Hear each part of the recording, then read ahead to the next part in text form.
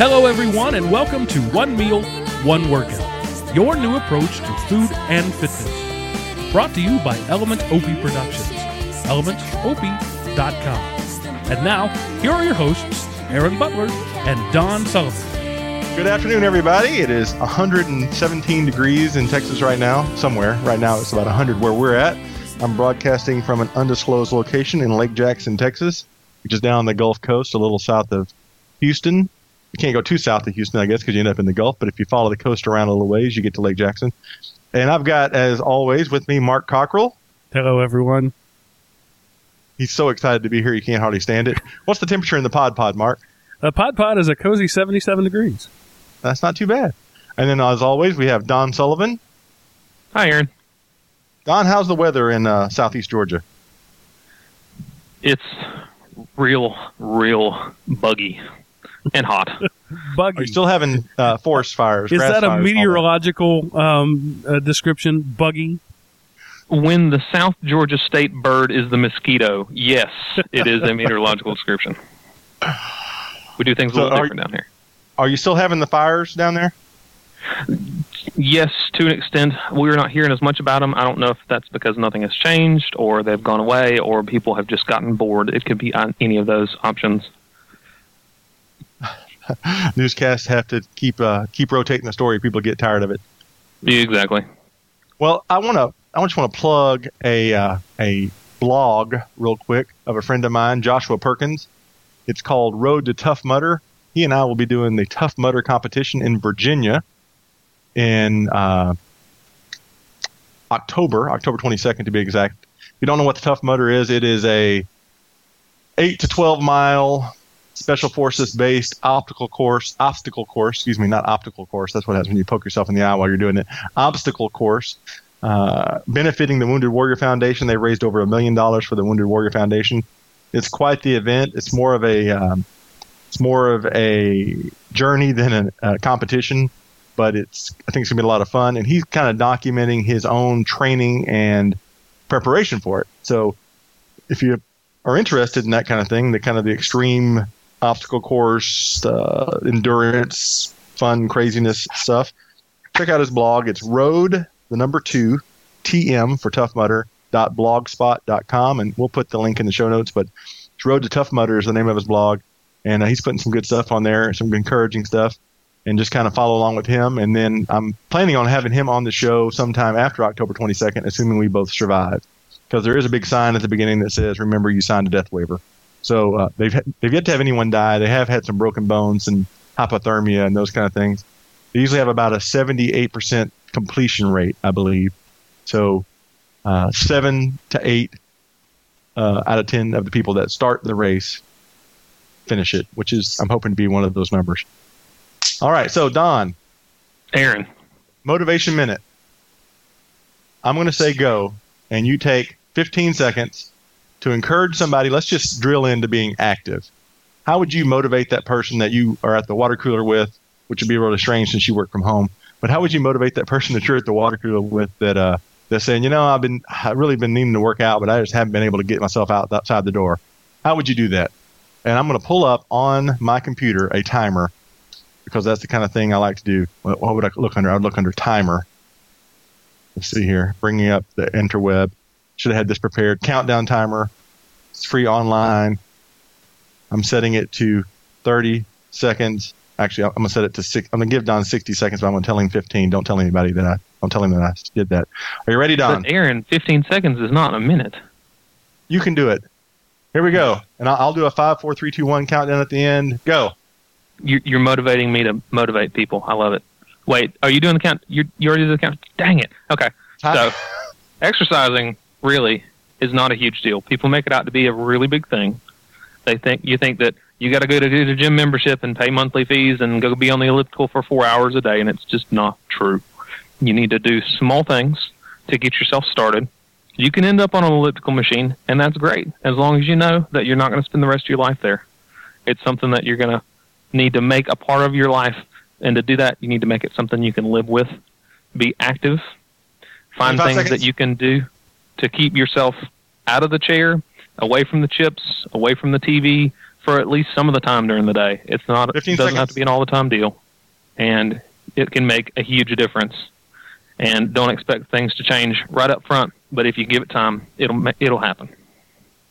Time. You actually had 5 seconds left. I just didn't want you to start another section. Good job, Don. I feel motivated.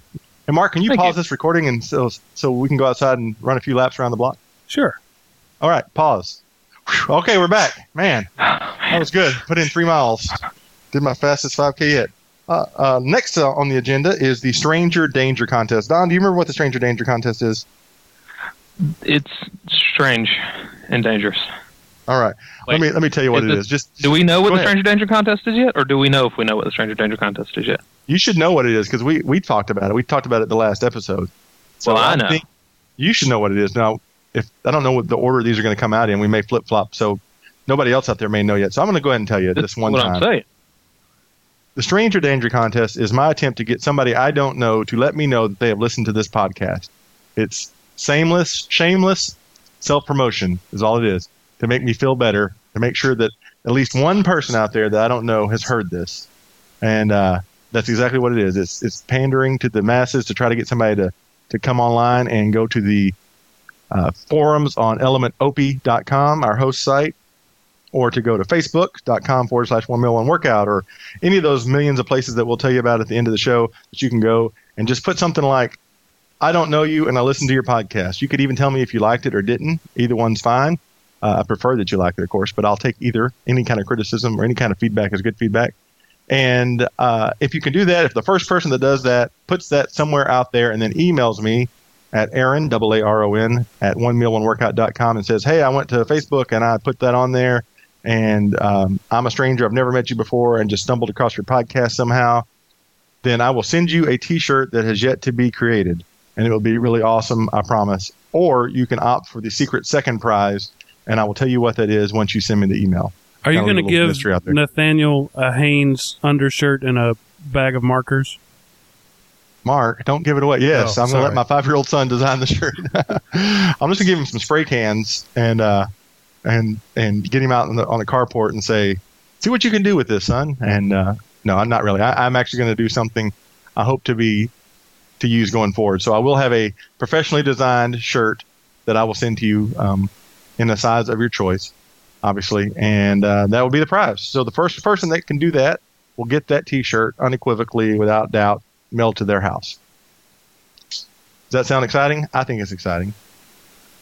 Not really for me, but I'm not a stranger, so you can't expect much from us, Aaron. Come on, this is not your target audience. You're exactly right. Not here in the podcast.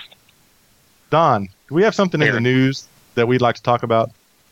Do you have any idea what's in the news recently that we might want to bring to the attention? Other than intense heat waves across the country. We already talked about that one, right? Yes. We did. We did talk about the heat waves. Well, at least in one of the recordings. We may have actually dumped that from my previously failed attempt to record this podcast, but we'll see. I don't mean to derail things too much here, but can I just say that it makes me laugh every time it's hot in summer is a news story. Yes, it's summer. It's supposed to be hot. Stop talking about it.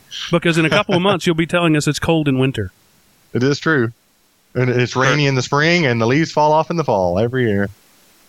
The hard part about the summer, to me, is that you can put on more clothes in the winter, but the opposite is not true in the summertime. But moving on, no one wants to think but you get in trouble if you try it. I tried it. That's right. Especially if you're running. Oh, maybe we need to stop. In the news, Don. Okay, in the news. Let's keep going. Oh, my God. All right, so in the news, a study has recently been done about the 10 fattest states in America. And this was somewhat depressing for me to read because I started to notice how many of the states are in the South. There's a couple way up there, but lots of them are down home here. Aaron, what did you think about these? Well, the thing that scared me was, and the articles is from the Business Insider. We'll put the link in the show notes for it too. The thing that scared me was that in 1991, no states had obesity levels over 15%. As of today, only one state has obesity levels below 20%. So in the last, 20 years, we've gone from every state having less than 15% to now every state but one having more than 20%. and 12 states have levels over 30%, and that's just scary. 1 out of 3 people in this entire state of the union is obese. That's just crazy. That's what scared you, other than the pictures. Oh yeah, not the that there's pictures are anything scary. wrong with these people, but I looked like that until very recently, and it's eye-opening. Yeah, it is. And I didn't usually go to the beach though without a shirt on and sit around like that. I tried to clothe myself for the sake of the others. But anyway, enough dribble out of my mouth. I've got with me today a special guest, and I'm going to go ahead and get him on here so he's not having to listen to me blather any more than he has for his entire life. We have with us Dr. Stephen Eggleston, an orthopedic surgeon. Also, you were also a physical therapist, correct, first? Can you hear me? Yes, that's correct. Can you hear him? Absolutely. Absolutely. Awesome. So Steve was a physical therapist. He went back to medical school and got his orthopedic surgery stuff. I'm not sure the licensure and what it takes to do that to people, but he has it all. And so not only does he have the background of orthopedic surgeon, but also a background of a physical therapist. And so when I first started this podcast up, I thought to myself, who would be interesting to have on this show? And I thought my friend Stephen would. Not only is he my best friend from childhood, from the age of 5 when I went over to his house and played Pong at his birthday party on his little computer, but he's also a very well-respected physician-type person and knows a lot about a lot of this kind of stuff. And I know personally that I've been worried when I started exercising and I weighed almost 400 pounds about getting injured. So I thought, let's have Dr. Stephen Eggleston on the show to talk about sports-related injuries, what kind of things people see happening to themselves when they start losing weight and they maybe get injured or trying to exercise for the first time. And so I'm kind of leaving this open-ended. So we're just going to freeform it and talk about it. Don, Mark, feel free to take advantage of the situation and jump in with questions if you have any, because it's not every day you have a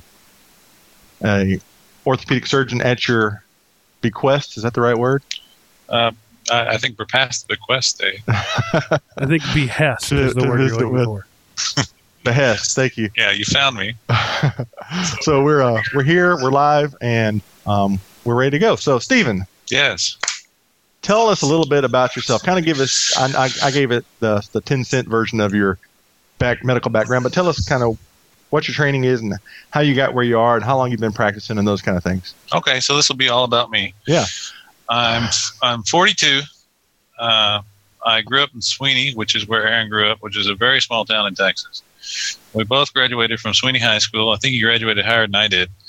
I wasn't too much into high school. Then after that, I decided to become a physical therapist. So now you have to get a PhD to be a physical therapist, in Texas at least. I don't know if a lot of people know that, but it's a very high selectivity rate to be a physical therapist, because lots and lots of people want to do it, and there's not that many jobs, so they keep upping up the educational requirements. But whenever I was doing it, it was a bachelor's degree. So I went to University of Texas Southwestern in Dallas and got a bachelor's degree in physical therapy. I didn't do very much sports stuff. I was more interested in neurologic disorders, spinal cord injuries, stroke, head injuries, those sorts of things. Practiced 3 years in Dallas, and then after that, I noticed whenever we would do our rounds or we'd meet in the big meetings or whatever, the doctor would be there and he'd be the head of the thing.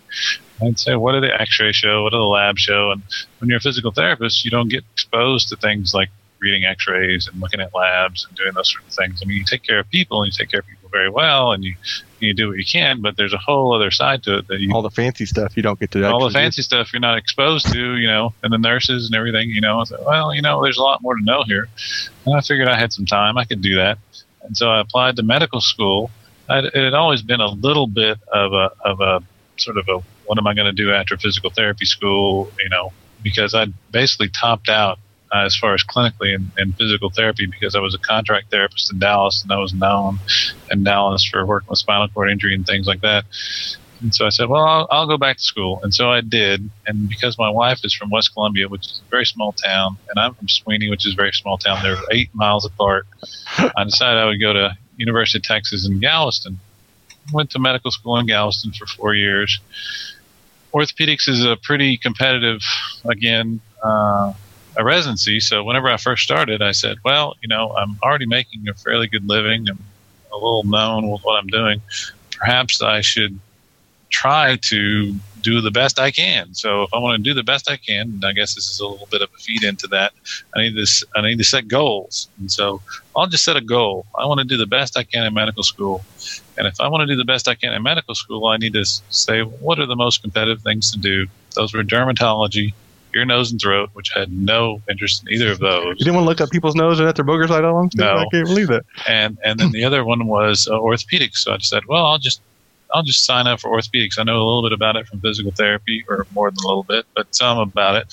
And then I did some research in it, and then met the guys in the program and did rotations in it, and then sort of fell into it. And once you graduate from medical school, not a lot of people know this, but you have to apply for a residency. You don't just get to go do whatever you want. And once again, I guess the guys in Galveston liked me enough, and so I decided, well, I'll just stay in Galveston. So after medical school, I spent 5 years and still at Galveston doing orthopedic surgery residency. And when I was done with that, because my family lived here and her family lived here, I moved down to the Lake Jackson area, which is in Brazoria County, which is south of Houston. But it's not as small as West Columbia or Sweeney, though. No, Lake Jackson's a little bigger. It has about 160,000 catchment area for the hospitals down here. And started practicing, and I've been practicing as an orthopedic surgeon for 8 years. So, Steve, you went to a bachelor's degree in physical therapy, 4 years of school, let's just say roundabout 4 years. 4. And then 4 years of medical school, that's 8. 5 years of residency, right? That's 13. And then you have to practice for 2 years, and you can apply to get board certified, so which everyone does. And so after 2 years of practice, you can go and take the last couple tests, and you get board certified after 2 years, and you're a board certified orthopedic surgeon. Right. And so that's where I am. So you're a board certified orthopedic surgeon, and 15 years of education leading up to it, counting your physical therapy stuff. So you know more about orthopedic stuff probably than I do, since I just took 2 classes of A&P at a junior college. Well, maybe, but I took those same classes. But everybody seems to think that since I also work in the medical field, I should be able to diagnose people about things. And typically, I'm usually on about 50% of the time. Half the time, I'm totally wrong, and people end up hurting themselves with my advice. But the other half of the time, I really can't help people. So I'm just kidding, of course. But no, so Stephen obviously is qualified to speak about this subject, and so I just want to ask a couple of questions, Stephen, just kind of get you going here, and we'll just do some give and take. Don, Mark, jump in whenever you want. Do you now? You said when you were doing physical therapy, it was spinal cords, brain injury, and stroke mostly. All neuro stuff. Now, since you're doing orthopedic, I'm assuming you see a wide range of injuries and problems. Well, there's another little thing which I didn't talk about, which is subspecialty training in orthopedics, and you can do that in a lot of different things. But when you're done with your general orthopedics, you can decide you want to do something special and be a special. So you're going to be a special specialist. A special specialist. And then what you do is you go for a year and train under well-known guys, and then once you do that, then you can, I think, and I think also sports medicine, they have a test you can take so you can be subspecialty credentialed in that. I thought about doing it in foot and ankle, and I told my wife, and she started to cry because we had been doing it for so long. She was ready for me to get out and start working. And so I didn't do a subspecialty. I had a couple of offers from people as far as go here and do that. But I decided to be a generalist. And what a generalist does is somebody who works in a small town, which is what you almost have to do. You almost have to be a generalist if you're going to work in a small area, because basically what you have to say is whatever it is, with the exception of a couple of things, whatever it is, I'll take care of it. Now, if it's super crazy, complicated, or something that's just awful, then you can say, well, you need to go to Houston and see this subspecialist. But if you were in a town like I am, and you said, I've hurt my hip, I need to see an orthopedist. You don't want a super subspecialist helping you with that. You say, well, we have a guy who does hands. We have another guy who does spine, but we don't have any generalists here. If you hurt your hip, you have to go somewhere else. And so basically I see most everything. I don't see any spine. There's a couple of kid things that I don't do. I don't do things like tumors and cancer and things like that. But nearly everything else, if you walk through my door, So I can get you almost all the way there, and I can identify things that I don't feel comfortable with, or things that other people who have decided their life is going to be afoot. Right. You can send them to those guys and say, well, this is very strange. So today was a surgery day, right? Today was a surgery day. So what'd you do today, just as a typical surgery day? So today I got up at 5:30. I went down to the surgery center that is here in Lake Jackson. I did something called a trigger digit, where a lady has a finger that catches up, and it's more complicated than that, but it catches up. So you have to do a surgical release of that. I injected the other side. When I got done with that, I went to the hospital and did a total hip replacement on a guy. After that was done, there was another lady who had a meniscal tear, a tear of the pad in her knee. Did an arthroscopic surgery on her knee and fixed that. After that, there was another lady who had a cyst on her elbow that I excised, and that means you cut it out. Yeah, I cut it out. That aren't cut like out me, that don't have a cyst. strong medical background. What did I do after that? After that, I did a rotator cuff repair on somebody who had a torn rotator cuff, and I did. I think that's all that I did. Now I know you just said you didn't do that's all you did today. I, on the other hand, went swimming with my 5-year-old son. I do that, but not your son. Ate a tuna fish sandwich. So you say you did not do a subspecialty, but right. Do you see some sports-related injuries pretty regularly? Yeah. Or? Yeah, I see a lot of sports-related injuries. What do you see a lot of? I see a lot of knees. I see a lot of foot and ankle. From what sports do you typically see those? I'm football, soccer. I see a lot of soccer, a lot of football, baseball. I would have to think about exactly what sports, but essentially all sports. Anything that requires running, huh? You see lots of... Yeah, you see a lot. If we're focusing more on running, I will see people who are runners, who are more recreational runners, not really professional runners. Mm-hmm. I'll see high school athletes who have running disorders or running problems that have run into problems, and those sorts of things. So I see a lot, and being in a community, I don't see that many professional athletes. I've seen professional athletes operate on professional athletes, but in a community like this, you don't get the professional athlete group, which are a separate group as far as rehab and what you can and can't do. We can talk more about that if you have a lot of time, about how you would treat a professional athlete versus a recreational athlete or someone who's just starting to train and these sorts of things. They're different groups of people, and they have different problems, and they have different resources, and they have different things. Right. Let's just do a quick... I don't think we probably have too many professional athletes listening to this podcast at this juncture. Well, we'll do a quick example. We'll do a quick example. Let's say that you have a 17-year-old who is going to be a professional athlete or collegiate athlete. He's very high, 5-star blue chip, whatever guy, and he has a meniscal tear. He has a tear of one of the pads in his knees. Well, if he has a tear of one of the pads in his knees and he's 17 years old, if he has one that's appropriate for repair, you can repair it. And when you repair it, you put stitches in it. And you put stitches in it, and hopefully it will work. Well, even the properly selected ones will only heal 80% of the time, which only is 80. Well, okay, 20% of the time it won't work. You say, well, then what else can you do with it if you're not going to repair it? Well, you can cut the torn part out. All right, great. You can cut the torn part out. So let's say you cut the torn part out. There's a different surgery. One of them you repair, one of them you cut it out. If you repair it, what does that mean? If you repair it, it means that they can't walk on it. They can't put weight on it for 6 weeks. Because it's a very tenuous repair. It only works 80% of the time. All right, there's that. What if it doesn't work? Well, then they need another surgery. Okay, so more downtime. So then they have to have another surgery. So you say, okay, great. Well, there's got to be a benefit to it then. There's got to be a reason that you would do it. Well, the reason that you would do it is that at 17 years, you can see a difference on the x-rays. You can see that the person who you repaired their meniscus has a better x-ray than the person that you just took the piece out. You cannot tell by looking at the people any difference. However, you have to have a long-term follow-up in order to be able to tell if there's really a difference. We've only been repairing pads for about 20 years. Otherwise, we'd take them out. We also know that if you take the whole pad out because it's torn, they do bad. At 5 to 10 years, they start getting arthritic changes. So the difference is if you have a 17-year-old blue star athlete, a blue chip athlete, 5-star athlete or whatever, you would want to repair him. Well, why would you want to do that? Well, he doesn't have to walk on his knee.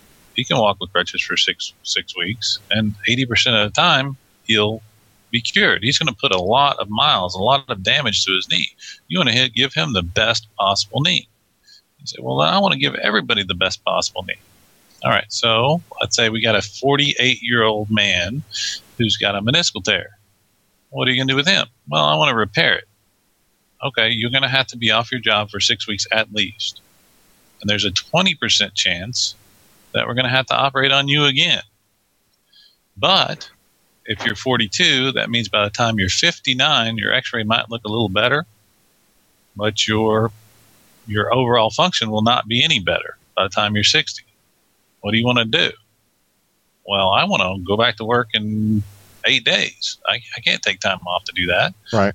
And so that's how things can be different when you treat different populations. And I guess that's a long-winded way of saying that you can't just externalize whatever you want to do to everybody.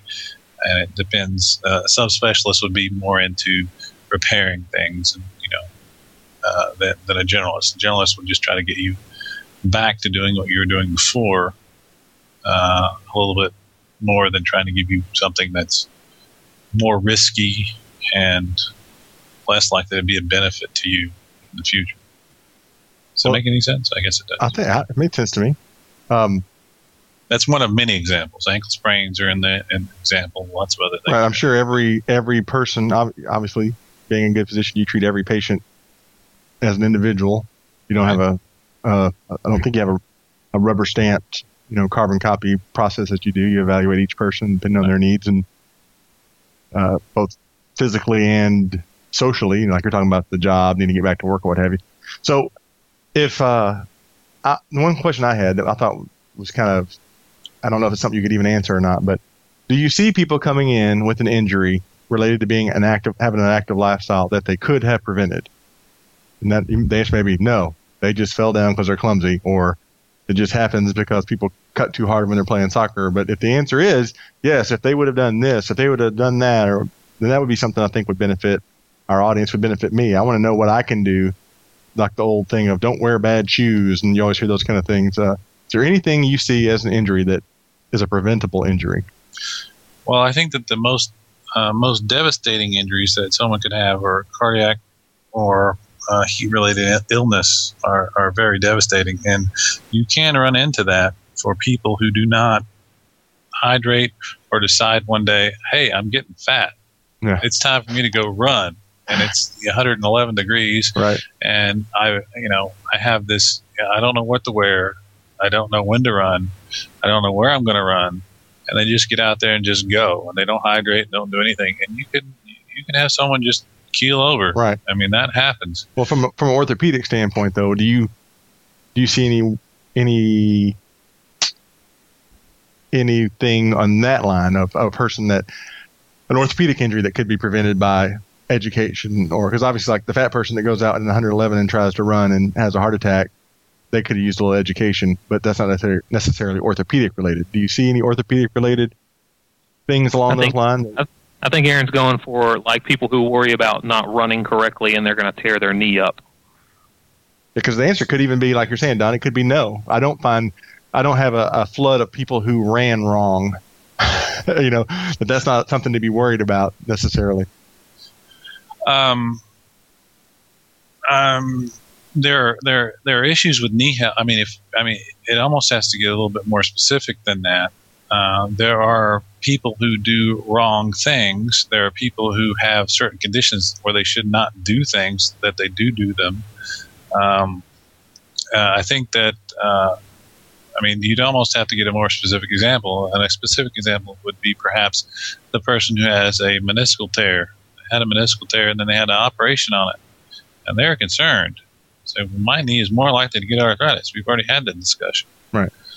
And you would say, well, what are good things for arthritis and what are bad things for arthritis, specifically with relation to a knee? You almost have to get that specific.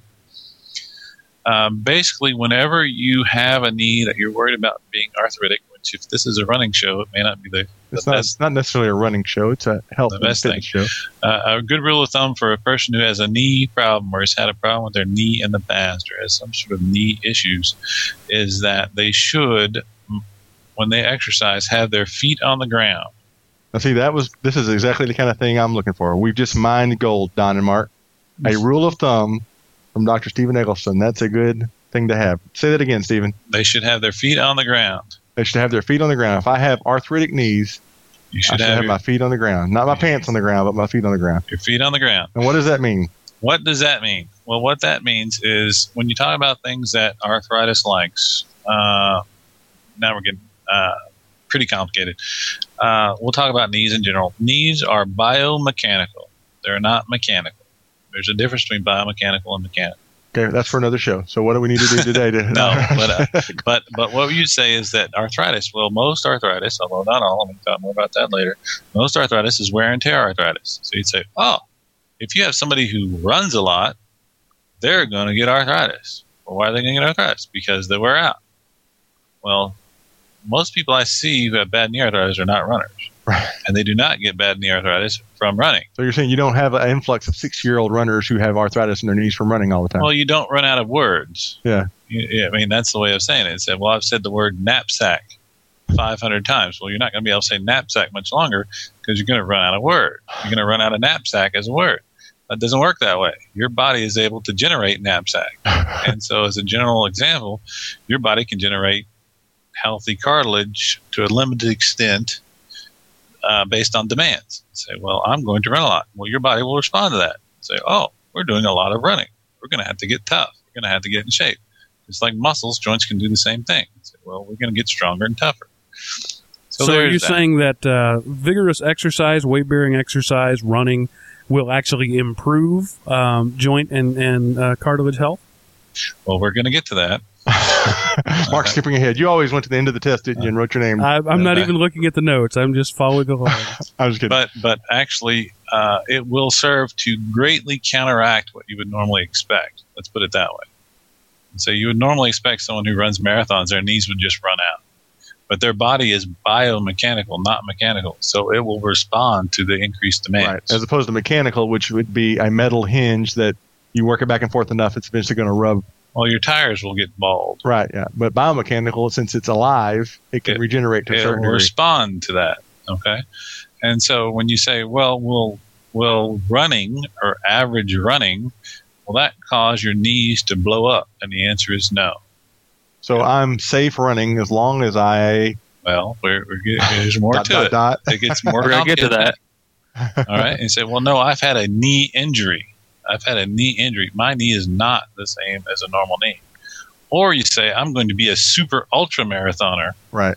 And I'm going to be on a tremendous diet. I'm going to have 1% body fat, and I'm going to run 300 miles a week. Well, your body's not going to be able to respond to that. It's not, that can be real danger. So somebody said to me, if I had somebody and they had a meniscal injury and they said, I'm worried about running. I'm an ultra marathoner. I run 50 miles a week. Well, there's only a certain amount that you can get to that actually is good for you. You can overdo anything. Right. So the average person that's listening to this show, I would guess, most people that are going to find this show and stick with it are going to be people who are either overweight or have been overweight and are attempting to choose a healthier lifestyle. So for that average person that's going to go out and do an average amount of exercise, like maybe 3-4 miles a day, we're talking about running, 3 or 4 times a week, so maybe 10 to 15 miles of total running a week, their body should, assuming they don't have previous injury and any kind of disease, be able to respond to that, and they're not doing unnecessary wear and tear on their body. They're not running out of knapsacks. That's essentially what I'm saying. There's been a debate for a long time because of this whole wear and tear, mechanical, biomechanical thing about what happens.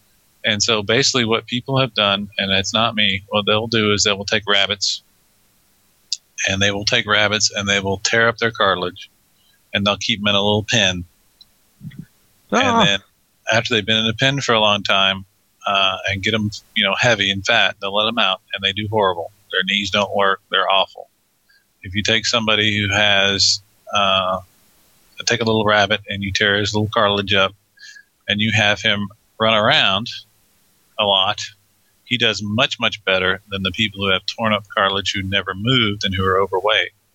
If you take his x-ray and see how he does worse than the one that doesn't do anything, which is, Okay, has not had their knee messed up. I got lost somewhere in the rabbit trail.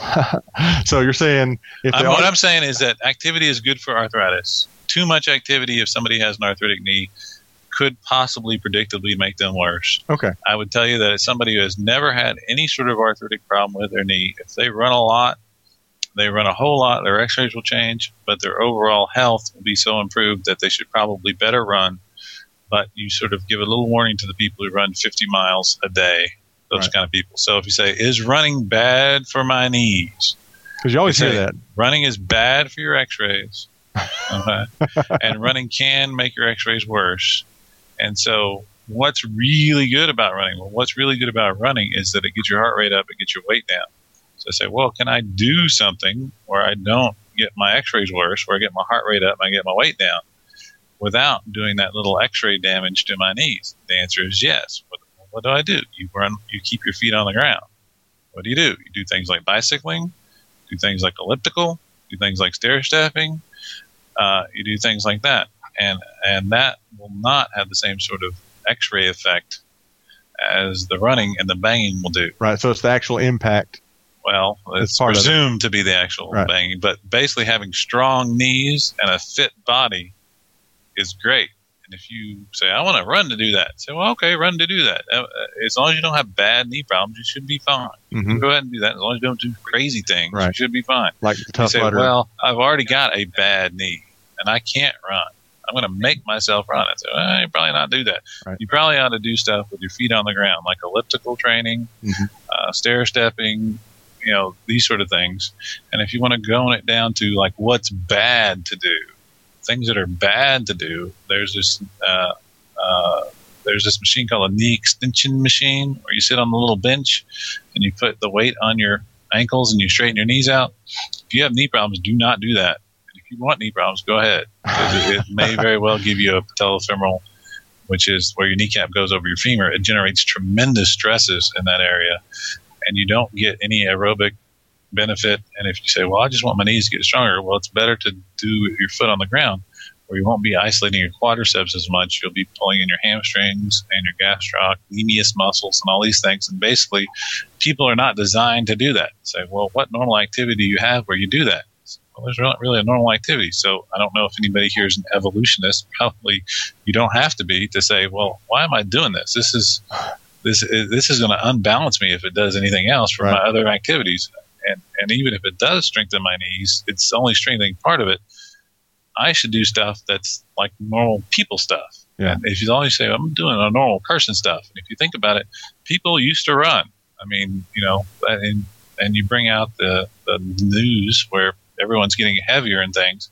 Well, people used to say, well, I'm going to go down to the post office to get my mail. They'd walk down to the post office to get their mail or ride a bicycle to get their mail. That's a little more technologically advanced than walking. And say, well, I got to get somewhere real fast. Well, then you'd run. Yeah. So, well, I got to get this horse. Let me jump in here just a little bit. Stephen, you switched horses there. You said running and walking. Medically speaking, is there a difference between the two? Yes. The impact to your knee is much, much, much, much greater if you run than if you walk. So would walking qualify as keeping my feet on the ground? Yeah, walking would qualify because you have one foot on the ground. Right. You don't have both your feet off. But yes, I would say walking is an excellent thing. But don't do the speed walking thing, not because it's bad for your hips, but because it looks scary. Yeah. But, walking is very good, and that's what a lot of people can do. And walking is not a high-impact activity. I mean, even things like doubles tennis is not considered a high-impact activity. Singles tennis is considered a high-impact activity, but doubles tennis, you say, oh, I love playing tennis and my knee hurts. Well, you can probably do all right in doubles tennis. Right. It requires more people, but playing singles tennis with a torn-up knee or a knee replacement is not recommended. Yeah. I'm sure soccer's the same way, too, because there's so much quick turning and starting and stopping. And that's where you get into you got to have the best possible knee, right? Because it's going to see a lot of stresses, and that's where we get back to the very beginning. Well, let me just kind of sum up here, make sure I want to try to recap what we've talked about so far. So If you've got arthritic knees, if you've got knee problems, then you ought to keep your feet on the ground. You ought to do walking, elliptical, stair stepper, anything that doesn't require a high impact on your knee. Yeah, and you should run screaming away from anybody that tells you to use that machine at the gym where you sit and you straighten your knees out. I would do that. You worry a little bit about But don't run screaming away from them. Walk quickly screaming You'd away worry from a them. little bit about deep squats, squats past parallel and those sorts of things. Yeah. So, yeah, I mean, basically you have a hurt knee and you don't want to hurt it more, and that's basically it. And your body will respond to most things, but if you start doing weird things like running 50 miles or doing that machine or, something, this is just weird. I wouldn't recommend it. Well, anytime you're isolating a joint on a machine, you're setting yourself with the potential for injury because you're putting unusual forces on it where your body can't compensate. It's more of a weight-bearing joint situation. I mean, it's somebody who wants to, and there's a little bit of that on bench press and posterior shoulder. I'm thinking more like the preacher seat where you sit, and you put your arms down, your elbows, stationary on the thing, and you're trying to start from a full extended arm and then curl up, and there's no give. Your elbow can't come down any, your shoulder can't compensate any, and so you're isolating the bicep. Great, because you're trying to isolate the bicep, but you're putting all that weight, that torque right on your elbow. You can do that, but you got to think a lot of times whenever in real life, I mean, it's the way I think, you pull with your arm a lot. I mean, you pull up a 5-gallon bucket or a gallon of milk, and you use that muscle in isolation. It's different when you're talking about a knee because they act in concert. The hamstrings and everything else act together. And you can, if we're talking about hamstring injuries, you will find that people whose quadriceps are more than 3 times as strong as their hamstrings are more likely to get hamstring tears. Oh, because it actually just the quadricep tears the hamstring? Their quadriceps get their knee moving faster than their hamstrings can slow it down. And you can end up with a hamstring pull. And so I don't know if that's any benefit, but basically you get unbalanced. But you won't find people who get biceps tears because their triceps are too strong, because you don't really do that sort of thing. Now, if you're talking about things like throwing a baseball, that's a little different because it's a very ballistic, dynamic thing. And you can get unbalanced from overtraining and getting your shoulder out of whack. But, say, well, I want to go and I do biceps curls and do bench press and do this, that's okay. But you say, well, I want to do something for my knees. You can do that. And actually, the biggest problem with that is really the patellofemoral joint, the kneecap rubbing on your femur. Because if you want to flip over and do hamstring curls, that's all right. Oh. But, I mean, that's a weird exercise that, but the hamstring curls are actually all right, as long as you're not grinding your knees into the bench while you're doing it. Right. Stephen, let me ask you a question here. When we talk about getting fit from a muscle standpoint, all right, getting stronger, pain is something to be ignored to a large extent. You work through the pain. Is that the same? It's joints, right? So somebody, I'll just use myself as an example. From years of being too big, I've got bad knees and bad ankles, and they hurt. Is that a pain you should work through or a pain you should avoid? It depends on if I would try to find something that gets your heart rate up and burns as much calories that didn't make you hurt as much. So if you're already in pain with your knees, you don't want to. But you should not let it stop you. If you say, well, I just can't do anything then. Well, no, you should pick something that hurts less. That's a good answer. Yeah, and back on our previous show, we were talking about how to get started being more active. And if you just Google physical, exercises for physical limitations, there's hundreds of, reputable sites. I'm assuming they're reputable, like Mayo Clinic and things like that have exercises you can do seated or limited motion. And don't do this one if you've got this kind of injury, kind of that kind of stuff, because obviously, Mark, you wouldn't want to go outside and start running today, because you'd probably injure yourself further because you're still a big guy and you've already got some knee and ankle issues. But like, if running is all that you had, you may consider doing that. Because it would be beneficial. But if it's not the only thing you have, then there are alternatives that you should do. Maybe a goal being running once you get more weight off and once your joints get stronger, that sort of thing. And there's a syndrome which doesn't have a name, which maybe I'm the first person to do it. But people who lose a lot of weight will get a lot of joint problems. Okay, and they'll start complaining more, which is ironic. They'll say, "I hurt more than I did before." So we're going to call it the Eggleston irony complex. It could be. I mean, and you see it. I've seen it many times with people who've had gastric bypass surgery, something where they lose a lot of weight really fast. You say, well, that doesn't make any sense. I should hurt less because I'm not moving as much weight around. But what you don't realize, or what they often don't realize, is you're doing a lot more. Yeah. Used to, you get up and go from the couch to the fridge and get whatever and sit down and do. And you say, well, I'm doing a lot more than that. And the other thing is, a lot of people who lose a lot of weight get a lot more range of motion than they had before. So I used to couldn't tie my shoes.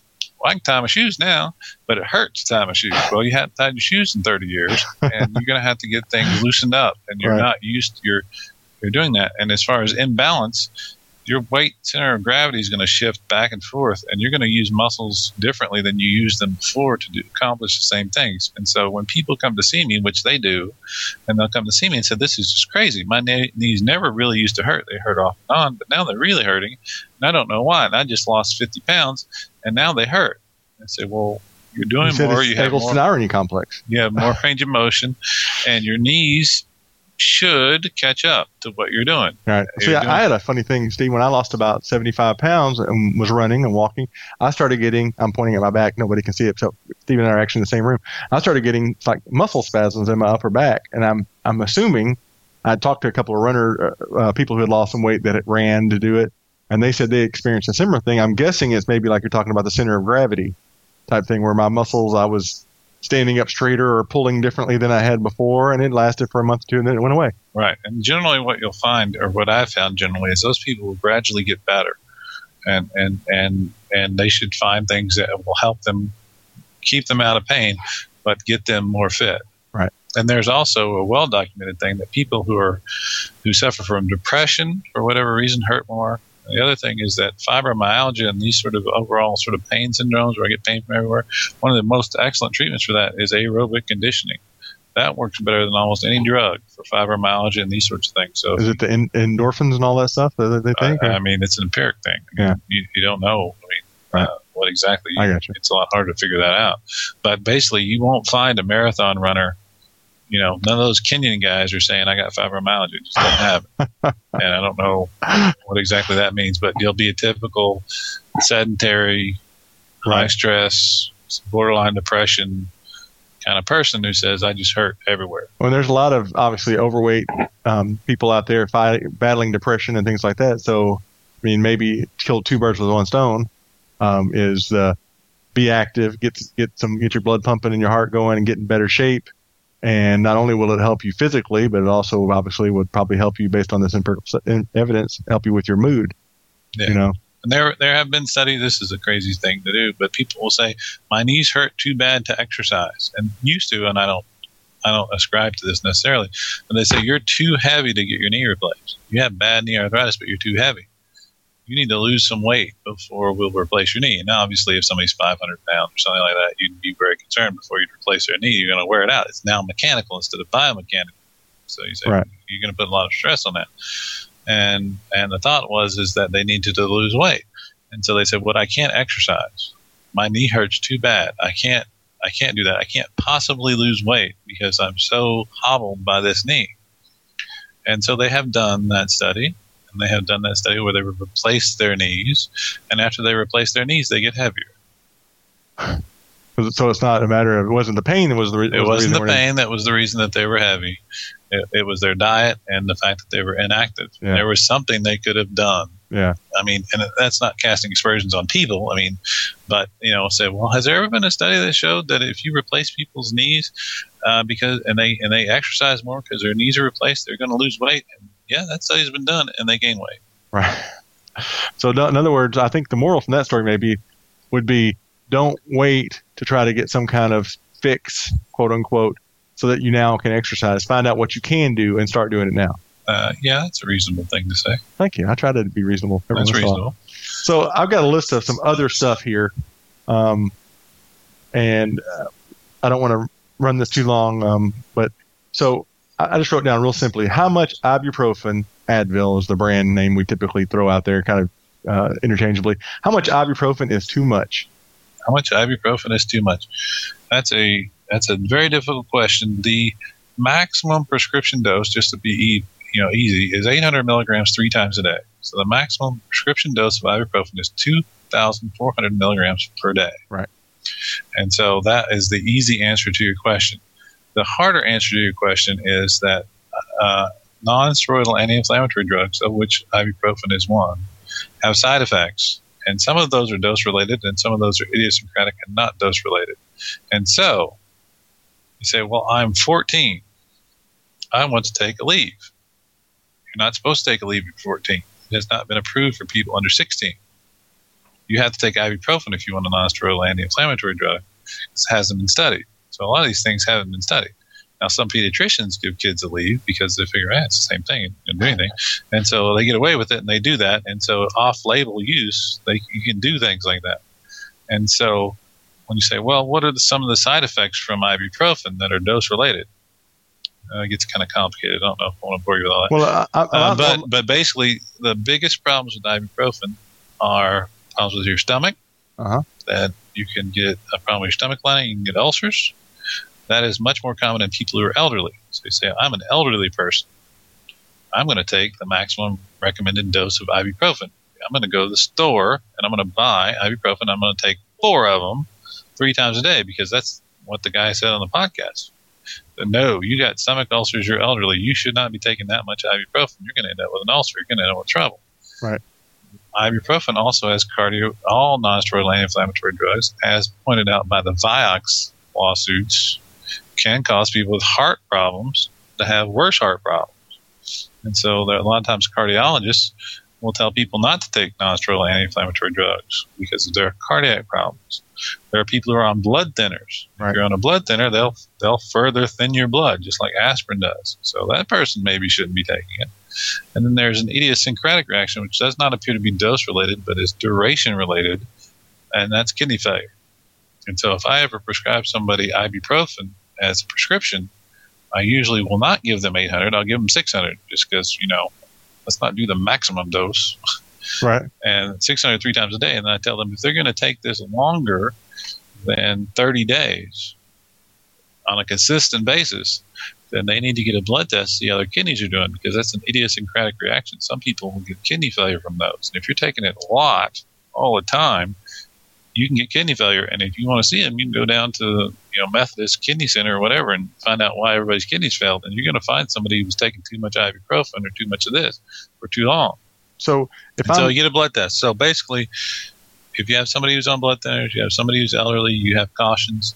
If I give somebody ibuprofen, I give them 600 rather than 800, which is a little less than maximum dose. And I tell them, if you're going to take this consistently for more than 30 days, you either have to get a blood test from your doctor or from me to show that it's not affecting your kidneys negatively. So that's the big answer to your question. But the answer to your question was 2,400 milligrams a day. Well, I guess my question is along the lines of maybe let me drill it down even more. If I've got some just random pain, say I went and I've exercised a little bit and my shoulder's sore, and I usually take ibuprofen as my pain reliever of choice, and it says 200 on the bottle or 400 on the bottle, 2 pills, but I know that I could take 2,400 a day if I really wanted to. Is there any benefit for me from a pain relief and or anti-inflammatory from doing 200 versus 400 versus 600 versus 800? Or is it, if I take 2, I don't know if I made this up or if I heard this, that 200 is kind of a pain relieving dosage, but 400 is more of an anti-inflammatory dosage. And does that even make any sense, or is that actually even true chemically? Well, no, okay. It's getting complicated. But the answer is yes. If you take a higher dose of it, it will do more as far as relieve your pain up to a certain extent, which I think 800 is the maximum safe dose that you can take it. And then your question sort of leads into, is this a symptom-modifying agent or is this a disease-modifying agent? Is this actually helping me or is this just making me feel better? Okay. And there are certain inflammatory things, but I can only think of 2 specifically that have been specifically studied to see whether or not taking the ibuprofen makes you better faster or just makes you feel better while you're getting better. One of those is tennis elbow. Tennis elbow has been studied, and yes, anti-inflammatories are one of the things that is thought to be a disease-modifying thing. I got tennis elbow. I got inflammation of my extensor tendons there. I take ibuprofen as part of my treatment regimen. I take it every day, whether it hurts or not, because it's getting me better. The answer is yeah. So what's the other one? an infected anterior cruciate ligament reconstruction. Oh, okay. So you had an anterior cruciate ligament reconstruction that gets infected, and you go get it washed out, and you try to get the pus out of the way, you try to retain the ligament because you don't want to cut it out, even though it got infected. One of the things that's been shown is that if you give those people ibuprofen, they're more likely to have a good outcome than if you don't. So, but I guess my question is, and that's helpful, but my question is the anti-inflammatory part of ibuprofen, is it disease modified? No. Is it present at 200 milligrams and 800 milligrams? It doesn't require a higher dosage actually to be anti-inflammatory, or does it? Yeah. I don't know if we need to get into the pharmacology of all this stuff, but there's an enzyme that is affected by the medicine. Okay, and that enzyme that's affected by the medicine does lots of things, but one of the things it does is inflammation, and it is inhibited by that. And if you take more of it, it's more inhibited. But you can never really completely inhibit it with that medicine. Okay, so yes, it will. People will say, "What about swelling? I got something that's swollen. If I take anti-inflammatories, will it make the swelling go down?" The answer is no, it will not. Okay, ice will, elevating it will. But if you take anti-inflammatories because you got a swollen something, because it'll make the swelling go down, it will not. And as a matter of fact, some anti-inflammatories, one of the side effects is they'll make your hands and feet swell, so they can actually make swelling worse. And so you say, well, they inhibit inflammation, but not as strong as would be required to do something like make a swollen knee go down. It would make it feel better in time, and that would help. Now, if you're talking about other things like corticosteroids, like getting a steroid shot, now you're talking a whole nother.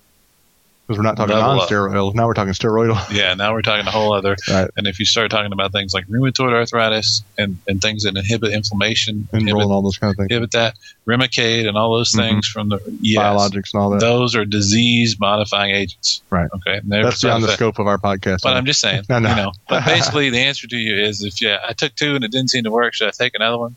You can take another one. Can I take 2 more? You can take 800. Right. Well, I want to take handful. It's like, don't take a handful. You can only take 800 3 times a day. And you say, well, that made me better faster. And the answer is, probably won't make you better faster. It'll make you feel better while you're getting better. But there is a study from the tennis elbow and the other things that say, well, it may actually be making you get better faster. Okay. But it's not one of the things that you would give somebody who had an injury saying, this will make you better faster. This will make you feel better while you get better. Right. Glucosamine chondroitin. All those things you see on TV. Take this, your joints will feel better. I started taking extract of porpoise tail, and now my knees are perfect. All right, you want to get into that? Just briefly, is there any truth to it at all, or is it voodoo? We'll talk to you about that. Okay, we'll talk about cartilage. And when you're talking about cartilage, if you have degenerative cartilage, you have arthritis in your knee, the degenerative type, you say, well, I want something that'll put the cartilage back on my knee. You will never get it. There's no medicine, there's no surgery even that will be able to put cartilage back on something that's arthritic. So if you say, I have, I want to buy this so my cartilage will get rebuilt, the answer is no. It does not rebuild your cartilage. They've done that study in rabbits. Sorry to bring the rabbits back into this. Poor rabbits. But they've done that study in rabbits. They've done that study in people. And you cannot microscopically or macroscopically see that it has made the degeneration slow down or has rebuilt your cartilage. So the answer is no. Now, let's get a little more in depth if you want. Okay. There's glucosamine chondroitin is a supplement. It is classified as a food by the Food and Drug Administration, which is that thing. And everybody who advertises it in print, internet may be different, but in print or on TV or wherever, well, they'll always put at the bottom, this substance is not designed to treat about any disease. Even though we just told you it would in our commercial. Yeah, even though we told you 15 times it does. It's not supposed to do that. Okay. So what does that mean? Well, that means it's marketed as a food. And there are lots of things marketed as food, like cupcakes and Wonder Bread and these sorts of things. And they're not evaluated by the FDA with double-blind, placebo-controlled studies and all this stuff to see whether they're safe and see whether they're effective. There have been nutritional supplements that have been taken off the market. Ephedra's one. Another one was L-tyrosine way back in the day that were actually killing people. And basically they they're not supposed to do anything. If you look at the label, if you look at the ads, they're not supposed to do anything, good or bad. Right. And that's how they can market them as food. It's supposed to just be like eating if you say, is this supposed to do anything? No, it's not supposed to do anything. If it did anything, we'd have to market it as a drug. So they have to put that little thing. It doesn't do anything on there. And so, is it safe would be the first question. I have never seen anybody with glucosamine chondroitin poisoning. I've never seen anybody with glucosamine built up in the lens of their eye that had cataracts, or their teeth got filled up with glucosamine, or kidneys clogged up with glucosamine. I've never seen a glucosamine poisoning situation. And so, but it's not totally studied. I mean, hopefully there's nothing running around like allergies or something, that I guess, nobody knows. Long short, would you ever tell anybody to take it? Well, okay, we'll get to that. And so, no, as far as it being safe, it's generally recognized as safe. I mean, you should be able to take it, and it should not hurt you. Okay. The next question would be, does it do anything? Okay, because that would be the important thing. Well, we've already talked about putting cartilage on there. They've done that study. It does not. Well, then, if it's not a disease-modifying agent, like we talked about, is it a symptom-modifying agent? And the answer is, appears to be. It appears to be in the studies. If you put somebody on ibuprofen, you put somebody on glucosamine and chondroitin, their results are similar. Huh. They say, well, it's just placebo. Well, no, we gave another group of people sugar pills, and they didn't do good at all. And so if you say, well, are they the same? I mean, is it help? And the answer is yes. It appears to make people feel better. Does it put cartilage back on? No. Is it safe? It appears to be safe. So if you ask me the question, have I ever told anybody to take it? The answer is yes. But I usually give them the little spiel about how it's not supposed to do anything. But they have enough people take it, and enough people have said it works, that people have gotten interested enough that they've done independent studies that have shown, yes, it does something. And say, well, what could it possibly be doing bad to them? So far, nobody's found anything. Right. And so if you say, I got bad knees, I want to take glucosamine, I say, take it. Go ahead, take it. All right. They say, well, it's expensive and it doesn't seem to work. Well, then don't take it. It's not helping you, and you're just spending money on something that's not building your cartilage back up. I'll sell you these sugar pills at a much discounted rate. But it does appear to be much more safe than ibuprofen. Oh. And you say, well, can I take ibuprofen at the same time? Absolutely. Well, what about Tylenol? Yeah, you can take Tylenol, ibuprofen, and that all at the same time, and it doesn't seem to be a problem. Oh, interesting. I was expecting that was not the answer I expected on that. I thought the glucosamine chondroitin thing would be a Blue Star ointment, stop stitching fast advertisement. No.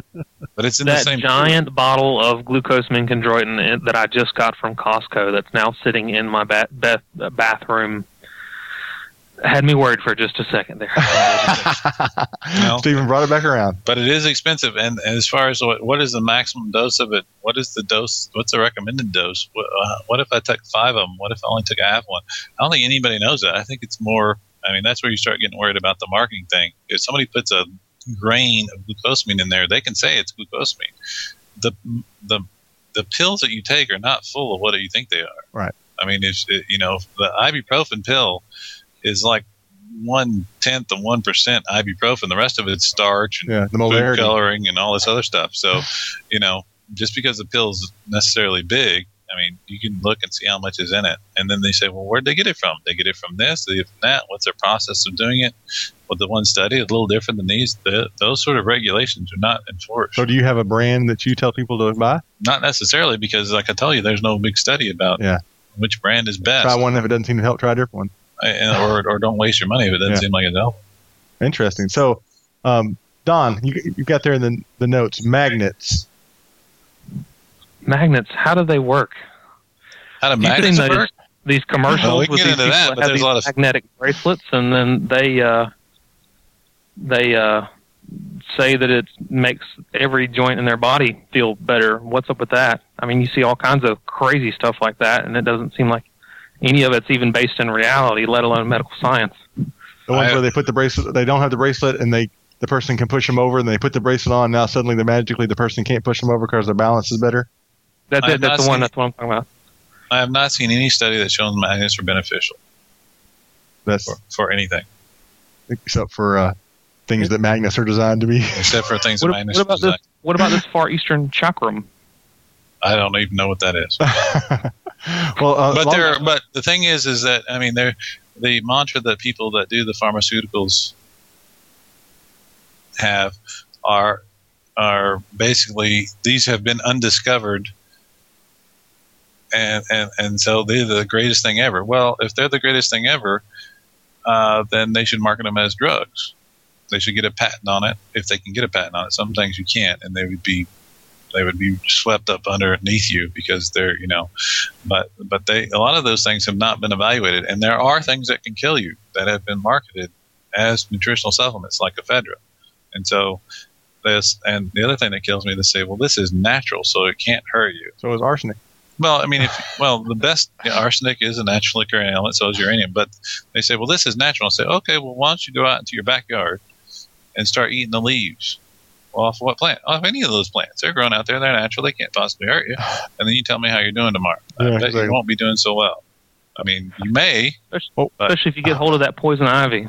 Yeah. Yeah, if you start eating poison ivy, well, I've ate the poison ivy. It's natural. It can't possibly hurt me. Well, I think you might be wrong. Well, cobras are natural. Sharks are natural. Uranium's natural. And just because just because it's man-made doesn't mean it's good or bad. Yeah. Although, obviously, you can really mess things up. So, we got the balance bracelets. What about you always hear copper bracelets for arthritis? No study has shown that that's helped. That's what I thought too. It helps the pocketbook of the people that are selling the copper bracelets. Here's two things. This is more pontificating by me. There are two things. One is the placebo effect. So if you think something's going to work, it's a real thing. You can do a study that will show that those people will be better if they think that it's going to work. Right. They will actually placebo effect's a real effect. Right. The placebo effect is real. Yeah. Okay. The other thing is that a lot of those things are given for things that get better by themselves. For example, if I said, I want to give you a pill that will make your muscle soreness you got from running when you first started running, if you take this pill, it's $300.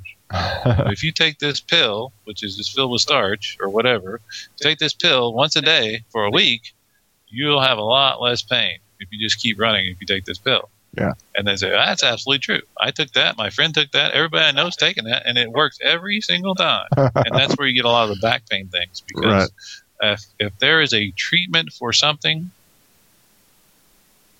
that works, there's usually one or two treatments for that something. Right. There's only a couple of ways to fix it. Right. So you say, well, I have back pain. Well, what'd you do? I wore copper bracelets. What would you do? I went to physical therapy. What'd you do? I had surgery. What'd you do? I got a new bed. What'd you do? I did this or that or the other. Well, back pain, even radicular back pain, where it causes pain down your legs, will be better 90% of the time in 6 weeks. Regardless if you got a new bed or a copper bracelet or take a pill. Yeah. People can heal themselves. So if you get a cold, it's like Granny's cold medicine. So I had a cold, but I took this and I was better in 3 days. Well, whatever you took, you'd be better in 3 days. So then that's where you get all these different desperate things about what's good and what works, and you get all these testimonials. Testimonials is the weakest level. Of course, I'm telling you these things, but as the weakest level of evidence there is. Yeah. There's no weaker level of evidence than some guy told me it works. I can testify to that. So Mark and Don, we're running a little bit long, not too long, but a little bit long. Is there anything, since we got Stephen on the line here, Dr. Eggleston, I should say, so we have Dr. Eggleston here with us for the last few minutes. Is there any questions you guys can think of that I missed there in my interrogation of him that you might want to ask? Yeah, I've got this terrible rash, and I was hoping you could look at it on Skype. I think that's been blocked by our net nanny. And net nanny won't let that image through. So, orthopedically speaking, it's better to exercise than not to exercise. Would you agree with that? Yes, except unless you're moribund in an ICU or something, sometimes that would be bad. But even burn patients that have been significantly burned, if you get them out of the little airbed or whatever, and they're burned over 60% of their body, and you get them on a treadmill, if they can take it, they'll actually get better faster. That's as crazy as that sounds. Well, it's kind of like my whole thing with diet drinks. Another one of those things where there's every opinion in the world that aspartame is bad for you, Splenda is bad for you, it isn't bad for you, it is bad for you, Truvia is bad for you, it isn't bad for you. And then on the opposite side, the carbonated beverages, some people say I have no problem with carbonated beverages. Others say it'll destroy your kidneys if you drink any of it. But I don't really know for sure any of that, whether carbonated water is bad for you or whether or not diet what's the artificial sweeteners are bad for you, but I do know that being 150 pounds overweight is bad for you every time. Yeah, and so smoking's bad for you every time. So I've opted now. Smoking actually does have one protective effect. Not a lot of people know this, but if you're a smoker, you're less likely to get uterine cancer. Oh. But other than that, everything else is bad. And if you don't have a uterus, so for guys, you got no excuse. Uterine cancer is actually very, very rare. It's more ovarian cancer, but uterine cancer is very, very rare.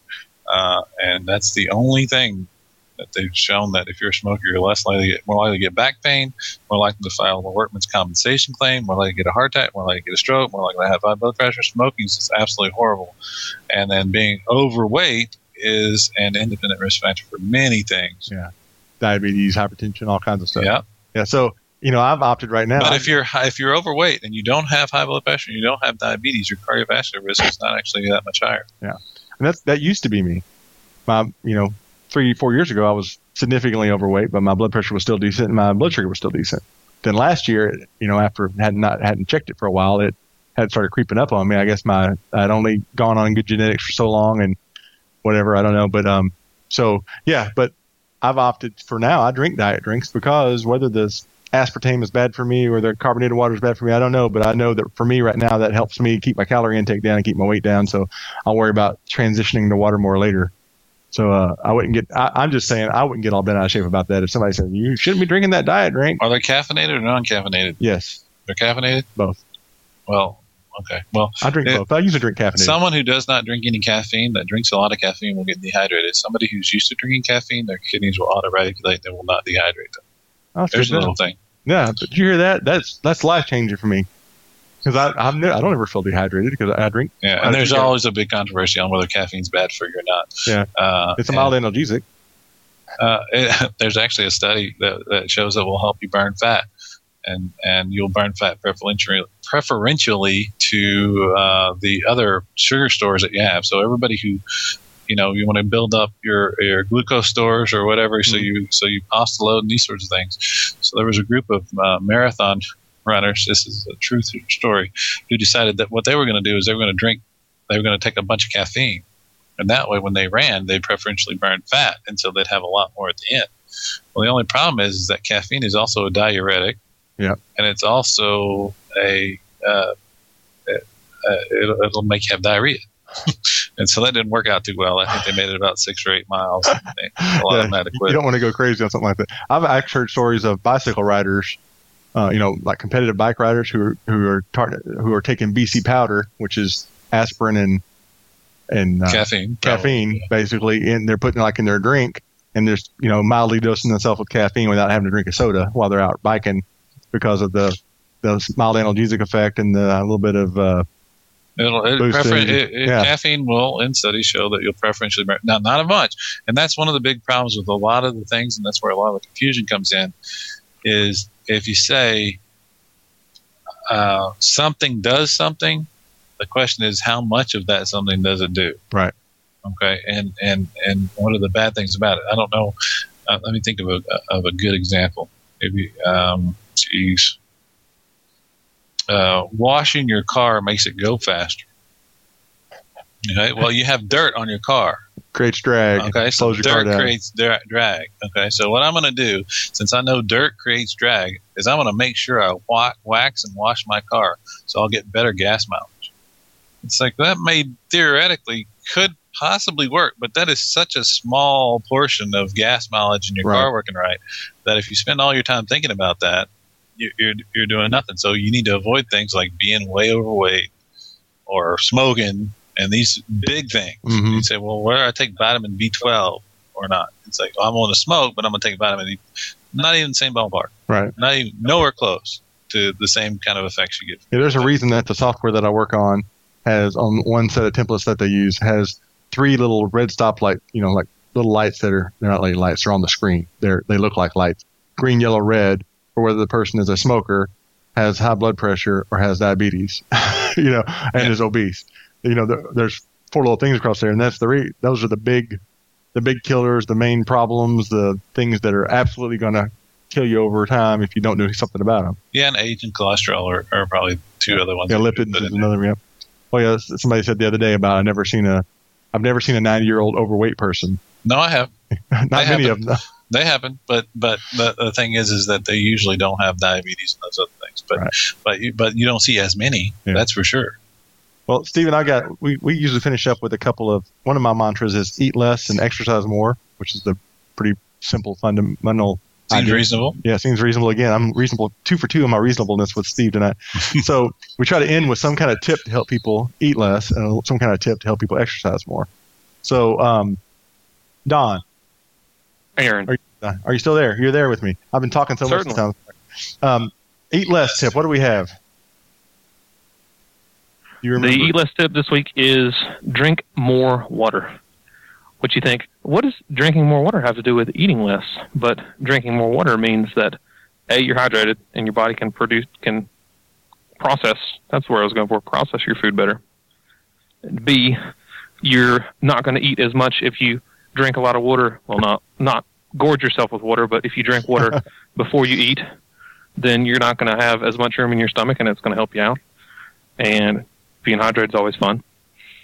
Yeah, I know. For me personally, when I go out and exercise, I can tell if I've been bad that day, quote unquote, and not drank enough fluids by my endurance level. You know, I can feel myself kind of petering out, and I've correlated it back to I haven't hardly drank anything today. You know, and I can feel myself getting tired on that. Now, I went online and just pulled up some basics of what different, like I think Mayo Clinic maybe or somebody else recommended. Men, they recommend 3 liters of fluid a day. It doesn't have to specifically be water, they said, but we're talking about water, so water. Women, 2.2 liters. I guess a lot of that depends on your size. Would that be true, Stephen? Does a big fat person need more water than a little tiny skinny person? Not a tremendous amount more because the fat doesn't store water. Okay, so if I'm a 95-pound female or a 300-pound male, we'll still need similar amounts of. It depends on how much you sweat. Yeah, sweat and activity level, I guess. Yeah. Affects sweating. I mean, you may need less. I mean, you may need a lot less. If she's a 95-pound marathon runner. Yeah. Well, then the 8x8 rule, 8-ounce glasses a day. I've heard that thrown around as kind of a way to think about it. There is something called psychogenic polydipsia where you can drink way too much water and you can get sick from doing water poisoning. Yeah, you can get sick from doing that. But your kidneys and your body will pretty much auto-regulate what you need. And one of the ways they auto-regulate that is not healthy if you don't drink enough, because they'll have enough water for your kidneys and enough water for things. But what they'll do is they'll decrease your blood volume and do all sorts of things. And so, yeah, if it's almost like having enough gas or having too much gas. So you can put too much gas in your car where it spills out all over the place. But if you have enough gas, if you drink a little bit more water than you need, you'll just pee it out. Right. If you don't drink near enough, then your kidneys will start your body doing what they need to do, and you can look at your pee and say, "Man, I drink some more water." Yeah. That's because your kidneys are keeping you straight. Yeah. But it's not good. You definitely would not want to do anything that expends a lot of water if you haven't drank it, because that's where you get problems with heat related illness. So is the pale yellow to light yellow rule a true rule? I guess it just depends on what you eat, but but I mean, if you have really concentrated urine and you say, well, if I drank enough water, well, you drank enough water, you're not going to keel over and die. If you're urinating at all, you probably should drink more water. I mean, because your kidneys are having to work hard, which doesn't necessarily damage them, but they're having to work hard in order to keep you straight. You're drinking more than you should. I mean, less than you should, less than you're designed to drink. Right. So yeah, I would say drinking water is good because it will fill you up. As long as you don't gorge on water, because competitive eaters drink like gallons of water at a time, so their stomachs will actually expand so they can eat more. But yeah, drinking water versus something else like a Dr. Pepper or beer or whatever, it's what are you substituting the water for is really important, and you have to have a certain amount, especially if you're going to run or do something that's very active, because you can get really sick if you don't drink enough water before those activities. And you don't really have to worry about drinking too much water, because if you do, you'll just pee it out, unless you go way overboard. And there are people who do that, who just drink water, and you can end up in trouble. Yeah. But it's very rare. I mean, I haven't hardly ever seen that. If they're recommending 8-ounce glasses, I bet you a lot of people have a hard time even doing that in a day. Yeah, that's a lot of water. Yeah. But it's not going to hurt you. Yeah. And if you're not drinking enough, it will hurt you. Be a problem. Yeah. But yeah, I mean, drinking water is a very important thing. Yeah, you should drink a lot of water. Absolutely. All right, I'm going to jump right into the exercise more tip. Kind of finish this up here. Our wives are waiting to go eat dinner, I believe. One thing for me, exercising, I've set a goal in front of myself several times. So my first goal was to be able to do a push-up. When I first started this whole weight loss thing, I couldn't barely hold myself in the plank position. Could not even begin to even think about doing a push-up. Now I can do, 6 or 10 pretty good push-ups, which is definite progress in the last year. So my goal for this year, by the end of this year, is to be able to do a chin-up. I've never done a chin-up in my entire life. So I'm working for that. And then also, I use the Gobble Jog, which is the first 5K I did, was as a race to kind of motivate me in the area of running and walking. So just throwing that out there, set a goal, pick some kind of physical thing that you can't do now that you want to be able to do. It may be climb a flight of stairs without being gasping for air. It may be able to go play basketball with your son that you can't do now. It may be, like I said, do a push-up, do a chin-up, tie your shoes, like Stephen was saying. Pick some kind of physical thing that you're shooting for and make it a milestone and go for it. And as long as you set that kind of in front of yourself, that'll help you stay motivated. At least it helped me quite a bit. So, bringing this thing in for a crash landing. Mark, how could somebody contact us if they had further questions or aspersions to cast or any other way they want to communicate with us? Make your wishes known at elementop.com in the forums. We have a One Meal, One Workout forum there where you can communicate with like-minded individuals, people on the same journey as you are. If you think Dr. Eggleston is a quack, that's the place you say it. If you think he's the smartest man you've ever known, that's the place his wife will say it. That's also. She doesn't think that. Oh, okay. Your mom? No. Okay. Also, there's onemealoneworkout.com, which is all things related to Mr. Aaron Butler, and I'll let him tell you a little bit about that. Yeah, if you go out there and look for One Meal, One Workout, and that's the number one, not ONE, pretty much anywhere you can find us. Facebook.com/One Meal, One Workout, Twitter.com/One Meal, One Workout, YouTube.com/One Meal, One Workout, USA.gov.com just kidding. But we're out there pretty much anywhere. So contact us, let us know something, give us some feedback. If you have a show topic, something you'd like us to cover on a show, we would love to have that. Just feel free to jump on there and let us know something. If you have any questions for myself or for Don or Mark or about the show or something I could pass on, maybe even get some feedback from Dr. Eggleston here, feel free to shoot me an email at Aaron, AARON, at onemealonworkout.com. And don't forget the Stranger Danger contest we're having. You could win the very first One Meal, One Workout t-shirt, which I promise to be super snappy. And I think that's about it. So, Don, anything else before we go? I think we're good. Mark? I ran out of things an hour ago. All right. Stephen, appreciate your time. Appreciate you coming on and visiting with us. So as always, into every show, remember, before starting any diet or exercise program, it's recommended that you consult your healthcare provider.